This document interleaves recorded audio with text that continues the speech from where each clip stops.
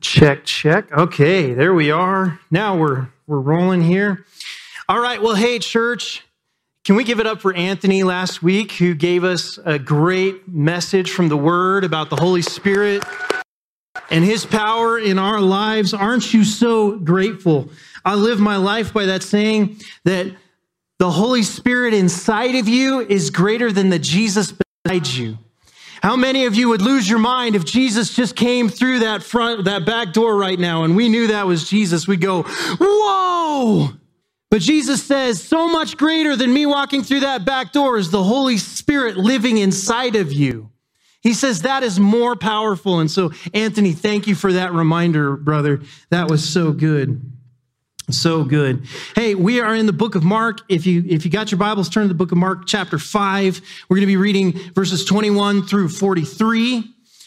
And just a quick reminder about the book of Mark. The whole book of Mark was written so that the hearer, so that the listener would have to decide, who is this man, Jesus Christ?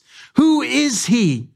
Who do we say that he is? And so that the whole purpose is that we would have to make a decision and a confession on who is Jesus. Today, we are going to see that relief that we are desperate for. I'm going to share a story with you. You might not typically hear stories like this from a pastor, so brace yourself. But I'm going to share this because I want you to understand something. That me standing up here, there is nobody here in this room that is more in need of Jesus than me, your pastor. But we are all in desperate need of Jesus, aren't we? We need him. It's not a matter of we entertain him in our life or he comes beside us and helps us live a better life. It's that we need him every second of every day. We are desperate for Jesus. Sometimes it takes desperate moments in my life how much I need Jesus. And so when I was a high school student, I'm still working on that whole smart. When I was in high school, I had a bunch of friends who talked me into going to a party, and the party was up on the mountain. It was late at night, and I remember as we were at this party, and I made the poor decision of joining my friends for this party. One of my friends walked in, and he thought it would be really, really funny, and so this was in the middle of winter. He walks into this cabin up in the middle of the woods, and he says, "Cops!"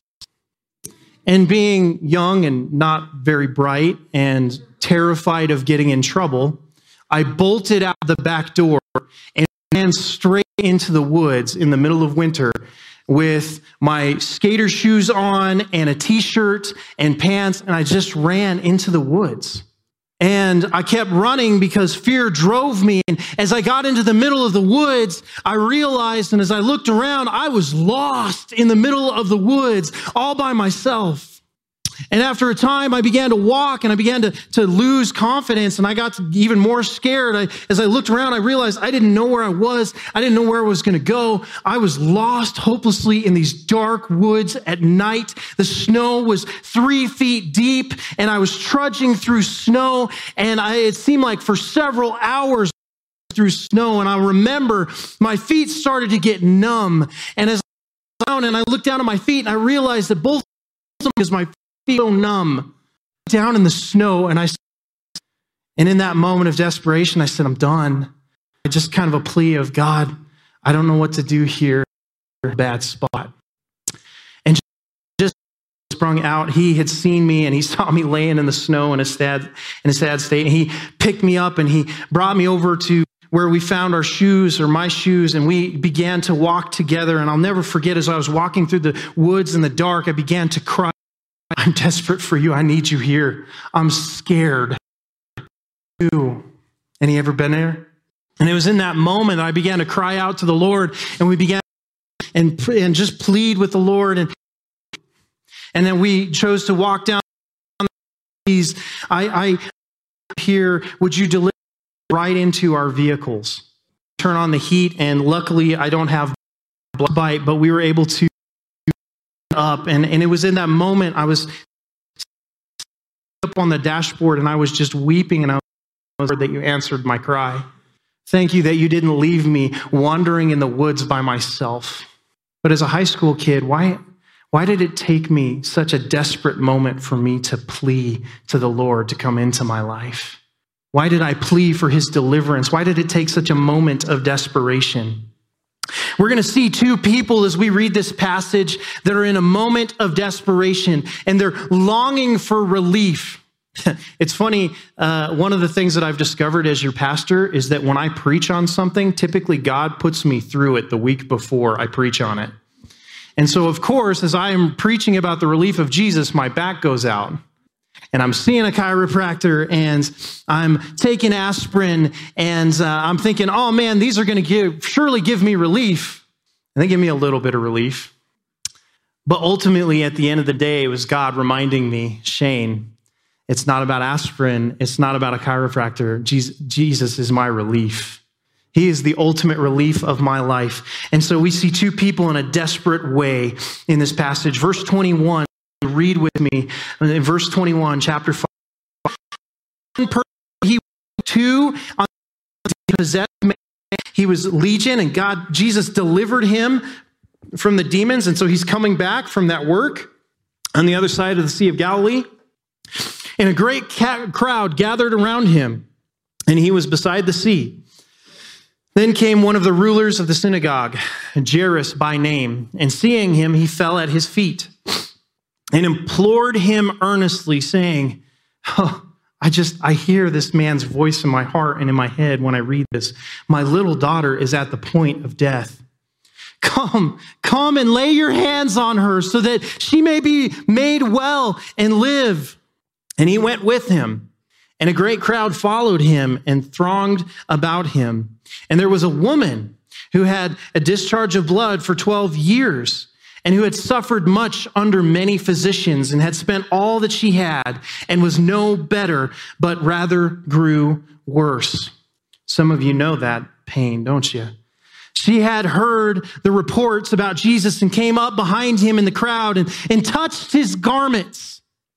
For she said, if I touch even his garments, I will be made well. And immediately the flow of blood dried up, and she felt in her body that she was healed of her disease. And Jesus, perceiving in himself that power had gone out from him, immediately turned about in the crowd and said, who touched my garments? And his disciples said to him, you see the crowd pressing around you, and yet you say, who touched me? And he looked around to see who had done it. But the woman, knowing what had happened to her, came in fear and trembling and fell down before him and told him the whole truth. And he said to her, daughter, your faith has made you well. Go in peace and be healed of your disease. And while he was still speaking, there came from the ruler's house some who said, your daughter is dead. Why trouble the teacher any further? But overhearing what they had said, Jesus said to the ruler of the synagogue, do not fear, only believe. And he allowed no one to follow him except Peter and James and John, the brother of, let's keep reading it. They came to the house of the ruler of the synagogue, and Jesus saw a commotion, people weeping and wailing loudly. And when he had entered, he said to them, why are you making a commotion and weeping? The child is not dead, but sleeping. And they laughed at him. They laughed at Jesus. But he put them all outside and took the child's father and mother and those who were with him and went in where the child was. Taking her by the hand, he said to her, Talitha Kumi, which means, little girl, I say to you, arise. And immediately the girl got up and began to walk, for she was 12 years of age. And they were immediately overcome with amazement. And he strictly charged them that no one should know this and told them to give her something to eat. For us, we just pray. I just feel like we need to pray right now. Lord Jesus, I pray, Holy Spirit, we pray for your power this morning. God, would you lead us to a desperation for you that doesn't require a desperate situation other than what we know we're already in, our sinful nature, in desperate need of salvation for you. Lord, we pray that desperation over our hearts today in Jesus' name. Amen. So the first thing I want you to see from this passage as we unpack is this, that the relief we are desperate for is in Jesus alone. And I want you to think about this. When Jesus says, your faith has made you well to the woman, what did that faith display as? What did it look like? What did that faith look like? In both cases, it looked like desperation. Desperation for Jesus.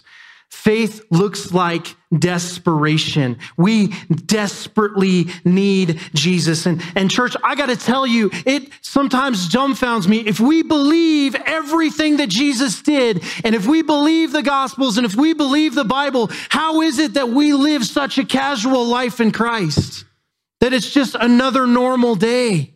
When we realize what Jesus has done and what he's accomplished and what he's created us to do, how could we not wake up with this desperation for more of Jesus? And I want you to see that faith, what does faith look like? It looks like desperation, but I want you to notice that in the woman who had the bleed for the long time, she ran up to Jesus, and it says that she was still fearful, wasn't she? She was fearful and trembling in that passage. And so I want you to hear, how many of you, I choose to believe in Christ and I have faith in him, but I'm still afraid. Anybody there? Did you know you can bear those two things? That fear can coincide with faith. They don't necessarily have to be an enemy, but faith that pushes us through our fear. It doesn't eliminate our fear, but it pushes us through our fear. And so that fear of whatever it is that keeps you from being desperate for more of Jesus, we want to push through that fear. And Jesus is the relief to the woe, even if it's not healed. And so in two cases, miraculous things happen. But for the reader and for us, does Jesus heal every time? No, sometimes his answer is yes. Sometimes his answer is no. And sometimes his answer is not yet. Wait. Right? And so there's this sense of desperation, and we know that it doesn't always work out in healing, but we can still push past the fear and trust Jesus as our relief in the moment. Just to touch him, just to hear him, just to know his presence. I want you to was going through in the crowd. As Jesus was walking through the crowd, this woman had a condition. It's been plaguing her life for 12 years. It's all she's known for the last 12 years. And her one single thought is what? If I just touch Jesus. If I just touch Jesus. Man, I just think, what would happen if we had that kind of a desperation for Christ every day? Would that change how we live life? If we had that same mentality, because you know what that woman was putting up with was a physical ailment. But here's the thing, today, we who have sinned and continue to sin against a holy God, do we have a condition? We have sin nature. We've been separated from God. And so we have this condition that the only relief is in Jesus and Jesus alone. And we're in a worse state because our sin is eternal. It's not just a 12-year plague. It's an eternal plague. If it's not dealt with, we will live with the consequences of this ailment of sin for all of eternity. And so our condition is so much more dire and desperate. But yet this woman lives out a kind of desperation. If I could just touch Jesus, I will be made well. No, Christians, we should live with that kind of desperation every day. The wages of sin is death. That is our condition, is death. This should produce in us desperation. And so I want to ask today, as we look through these two accounts, these two incredible stories, I want to ask, what are 5 barriers to being desperate for Jesus? What are 5 barriers to us being more desperate for Jesus? And the first thing I see, if you look back at the beginning of the passage, you will discover that Jairus is a synagogue leader. What does that mean? Well, it means he works very closely with these guys called Pharisees. And Pharisees have been the biggest opponents of Jesus up until this point, haven't they?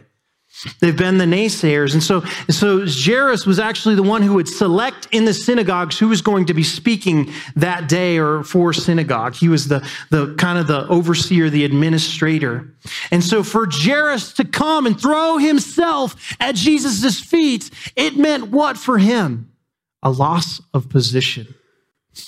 Do you think that his patrons, the Pharisees, would be glad for his desperation for Jesus? Oh no, Jairus was going to be paying the cost for this one for many years to come. How could you go to that guy?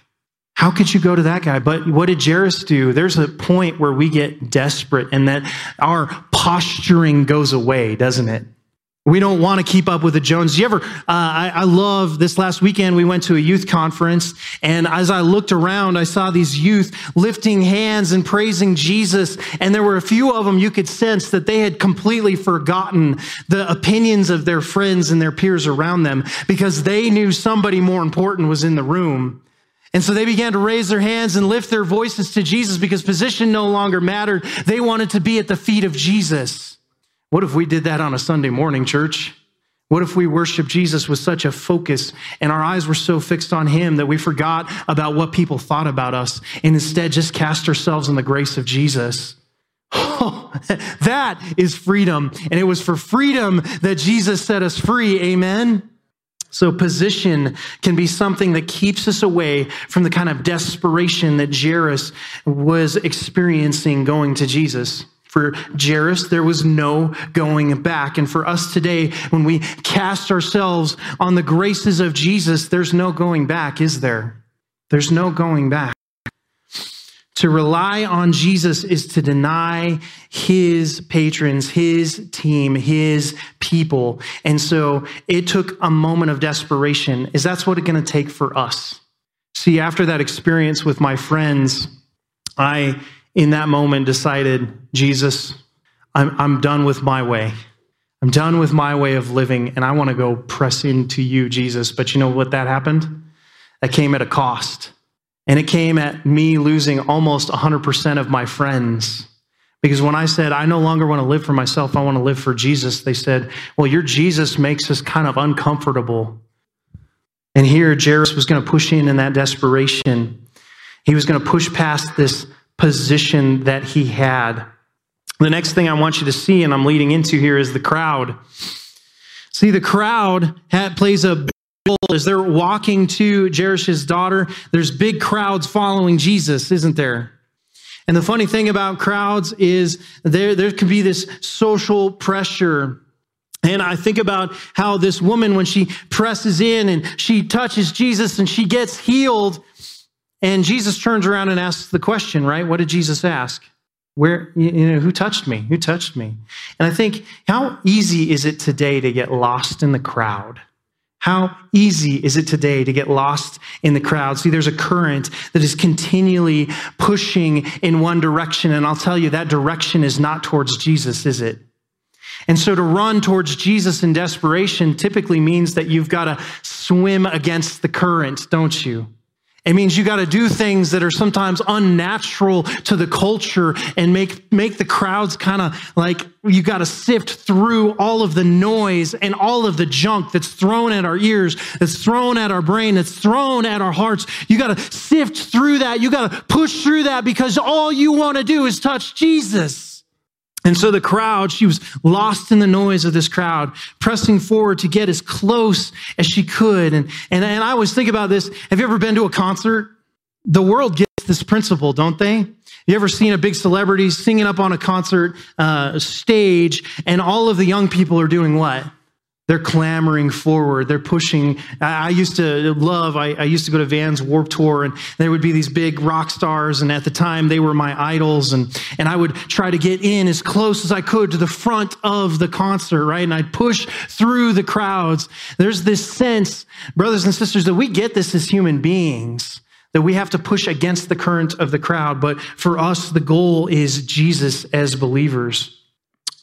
I think it's interesting that the disciples responded, that there's so much going on, Jesus. Why are you worried about somebody who touched you? There's so much going on. And here's the beauty of our Lord, right? So there's oftentimes you feel like this. There's so much going on in the world. There's so much going on that you just kind of feel tiny. You feel like that? Have you been there? And you kind of feel like, man, there's so many bigger things going on. Surely God's attention is going on over there. He doesn't notice me. And I think the beautiful thing about our Lord is that the crowd doesn't dictate his agenda. Isn't that beautiful? I'm going to say that again because some of you need to hear that. The crowd does not dictate Jesus' agenda. Okay? Also notice, and we'll come to this, urgency doesn't dictate Jesus' agenda. Okay? He sets his own agenda, and his agenda was the healing of this woman and acknowledging and giving her the peace.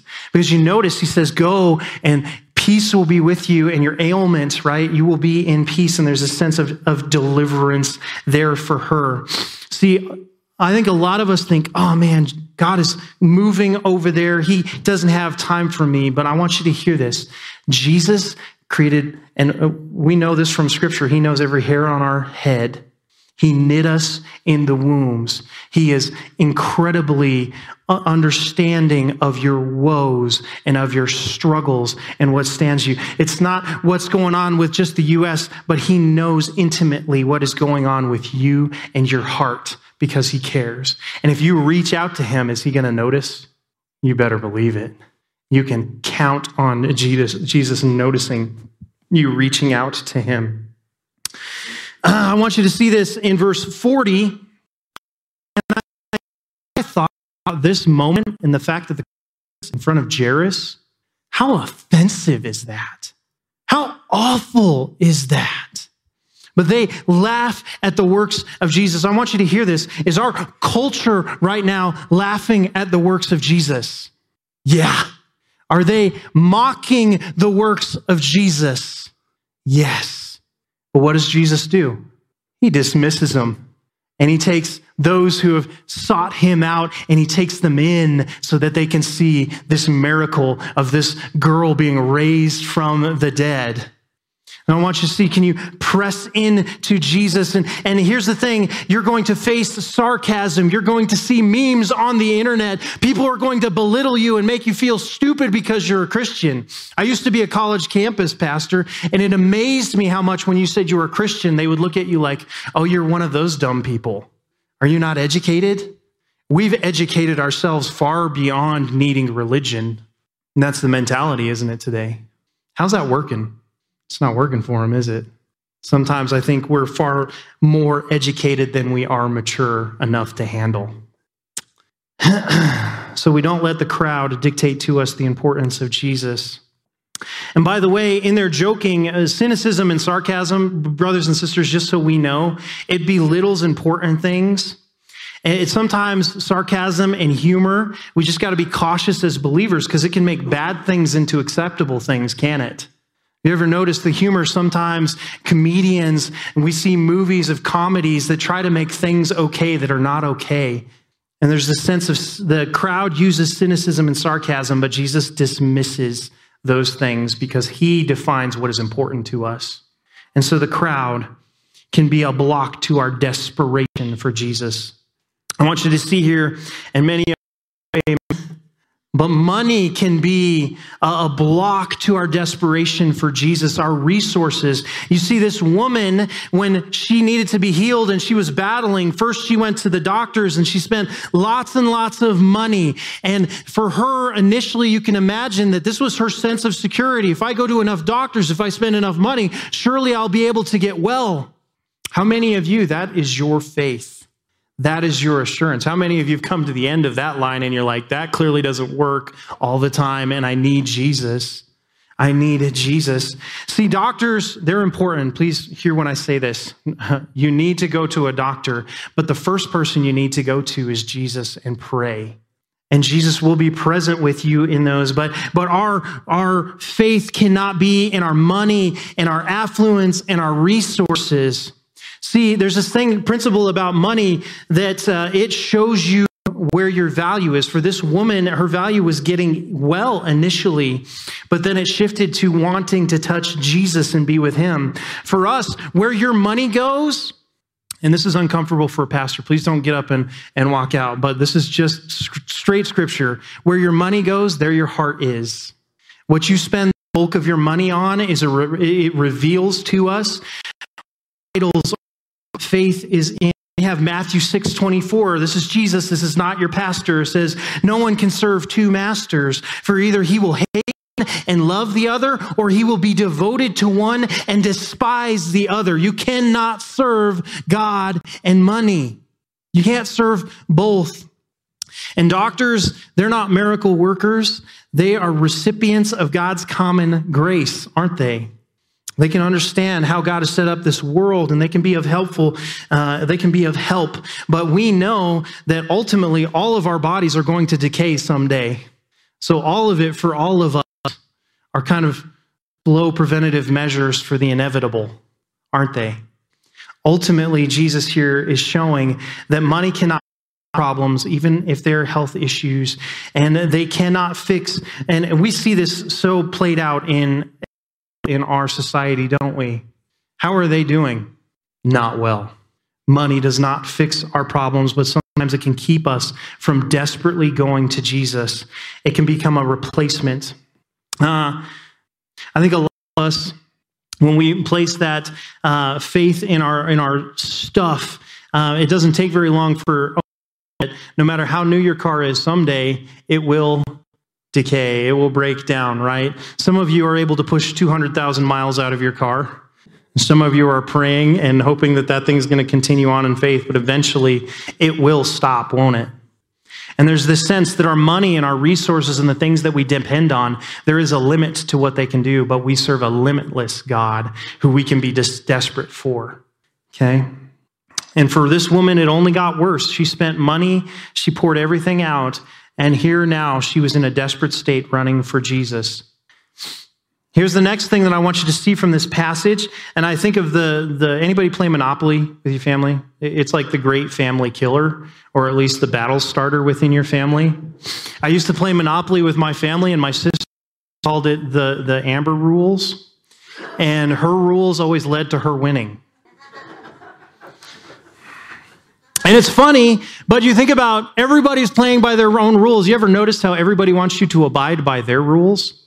You ever notice that? It's like, you got to play life by my rules. I'm going to define the rules, and the rules state that I win. And that's what everybody seems to want you to play by their rules. Well, this woman who had the bleed, there were rules in her day, and she was breaking the social norms.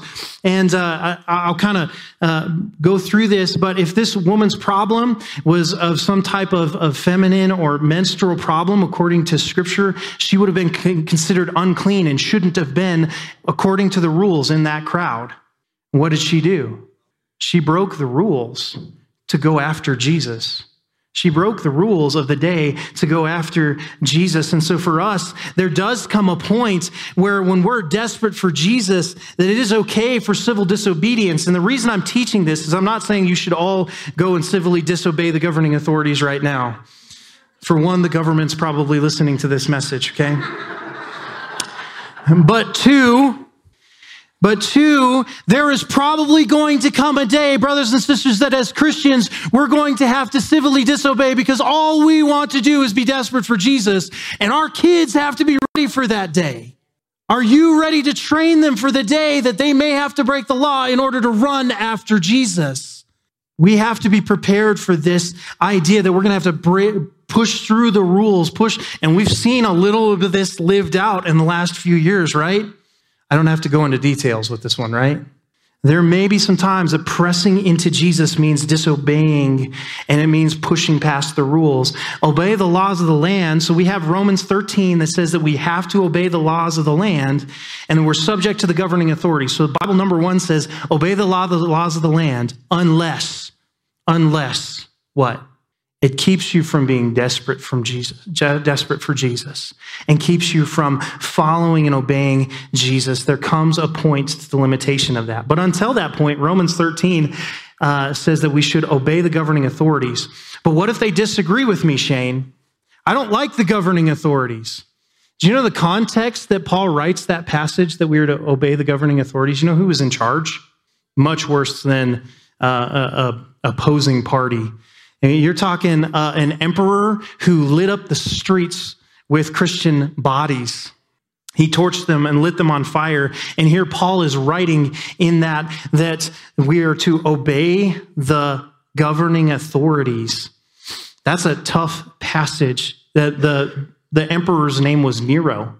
Nero. And here Paul's saying, obey Nero?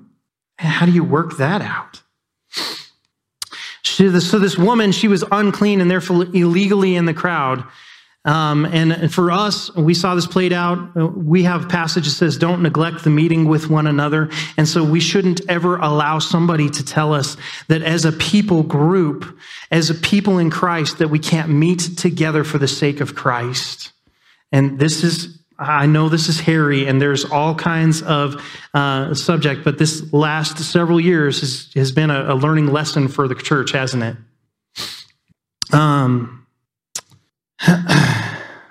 Yeah, guys, there's so much I could speak to. I'm gonna skip through to time here, and this idea. So Jesus and Jairus are walking. They're walking past this crowd, this crew of people, and you can imagine, is Jairus probably getting nervous? His daughter is sick. He knows she's got a limited amount of time. And does it seem like Jesus is hurrying? To hurry a little bit more on your time schedule. I think a lot of us would like even Pastor to hurry up on his time schedule too, right?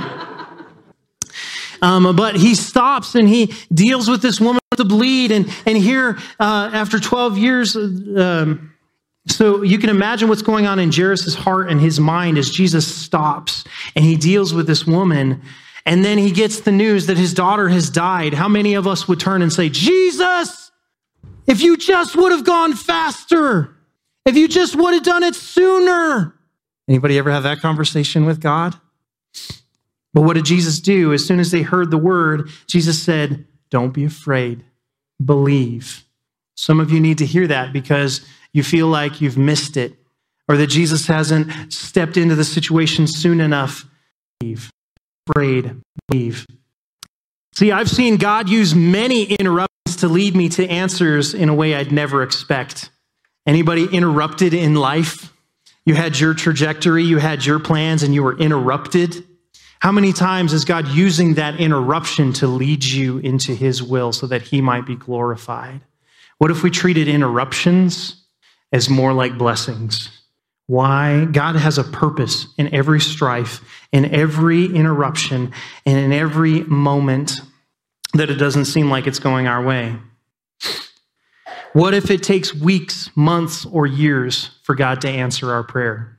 So many times I've seen people, especially young people, come to Christ and walking with him for about a year, year and a half, 2 years, and they begin to fizzle in their relationship and their desperation with God. How many of us, the longer we've lived in our relationship with Jesus, sometimes we've kind of caved into being a little bit more casual. Are you there? God wants us to be desperate for him. And so sometimes the time it takes to get from here to there, from glory to glory, we can lose our desperation. And so time is also an enemy to our desperation for Christ. So church, I want to leave you with this. So what does desperation look like? For both of these scenarios, Jairus pressed into Jesus, even though there were interruptions, and even though it meant costing him, nobody could keep him away from Jesus. Amen? And this woman who had the bleed, who had the condition, nobody, not even the crowd, could keep her from pressing in through to Jesus. And so for you and me here today, for us to be desperate for Jesus, we need to be people who nobody can keep us away from pressing further into Christ and who he is. Oh, but Shane, what if the church isn't as exciting as I want it to be? Or what if my type of people don't go to the church? Or what if it doesn't give me what I want all the time? It's like, well, hey, the church shouldn't be a hindrance to you pressing into Jesus.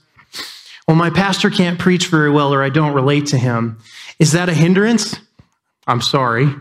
But also, whatever pastor you lead, whatever worship is played, whatever church you attend, if they are a Jesus teaching church, there should be nothing that hinders you from pressing deeper into Christ. We cannot be consumers anymore. Brothers and sisters, we can't just look for a church that we like and feel good about. We got to be people who suffer together for the namesake of Jesus because he's worth it and because we're desperate for him. And so if we don't get the hamburger that we want or the church that we want, we don't just book it for the one down the street, but instead we press in to Jesus there, don't we? You can't keep me away from Jesus. This is the attitude of desperation. We push through the barriers with desperation. And so questions to consider as you go into your small groups this week. What keeps you from being completely desperate for Jesus? What keeps you from being completely desperate for Jesus? And what would look different in your life if you were in deep dependence on Jesus? For us, it would be, you can't dissuade my pursuit.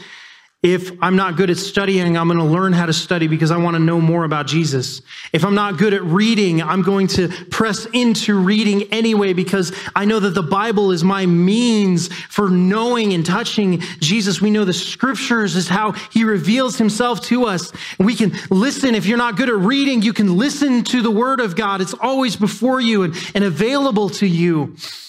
Distance, money, time, peer pressure, none of those things will dissuade our pursuit of Jesus. Church, can we be a people who do this? Can we be a people who are desperate for Jesus? I'm not convinced by that. Let's try it again. Can we be a people who are desperate for Jesus? Okay, let's do this. I'm going to pray for you. But if something that I said here today just kind of lit you up, or if you're walking casually with Christ and you know that he has more for you than just living day in and day out, would you come and talk to me? Would you come and let me pray for you and let me share the gospel with you, because the gospel changes our life and gives us a new life, an abundant life. And I want you to tap into that promise of Jesus, not just show up and sit in pews. Lord Jesus, we pray.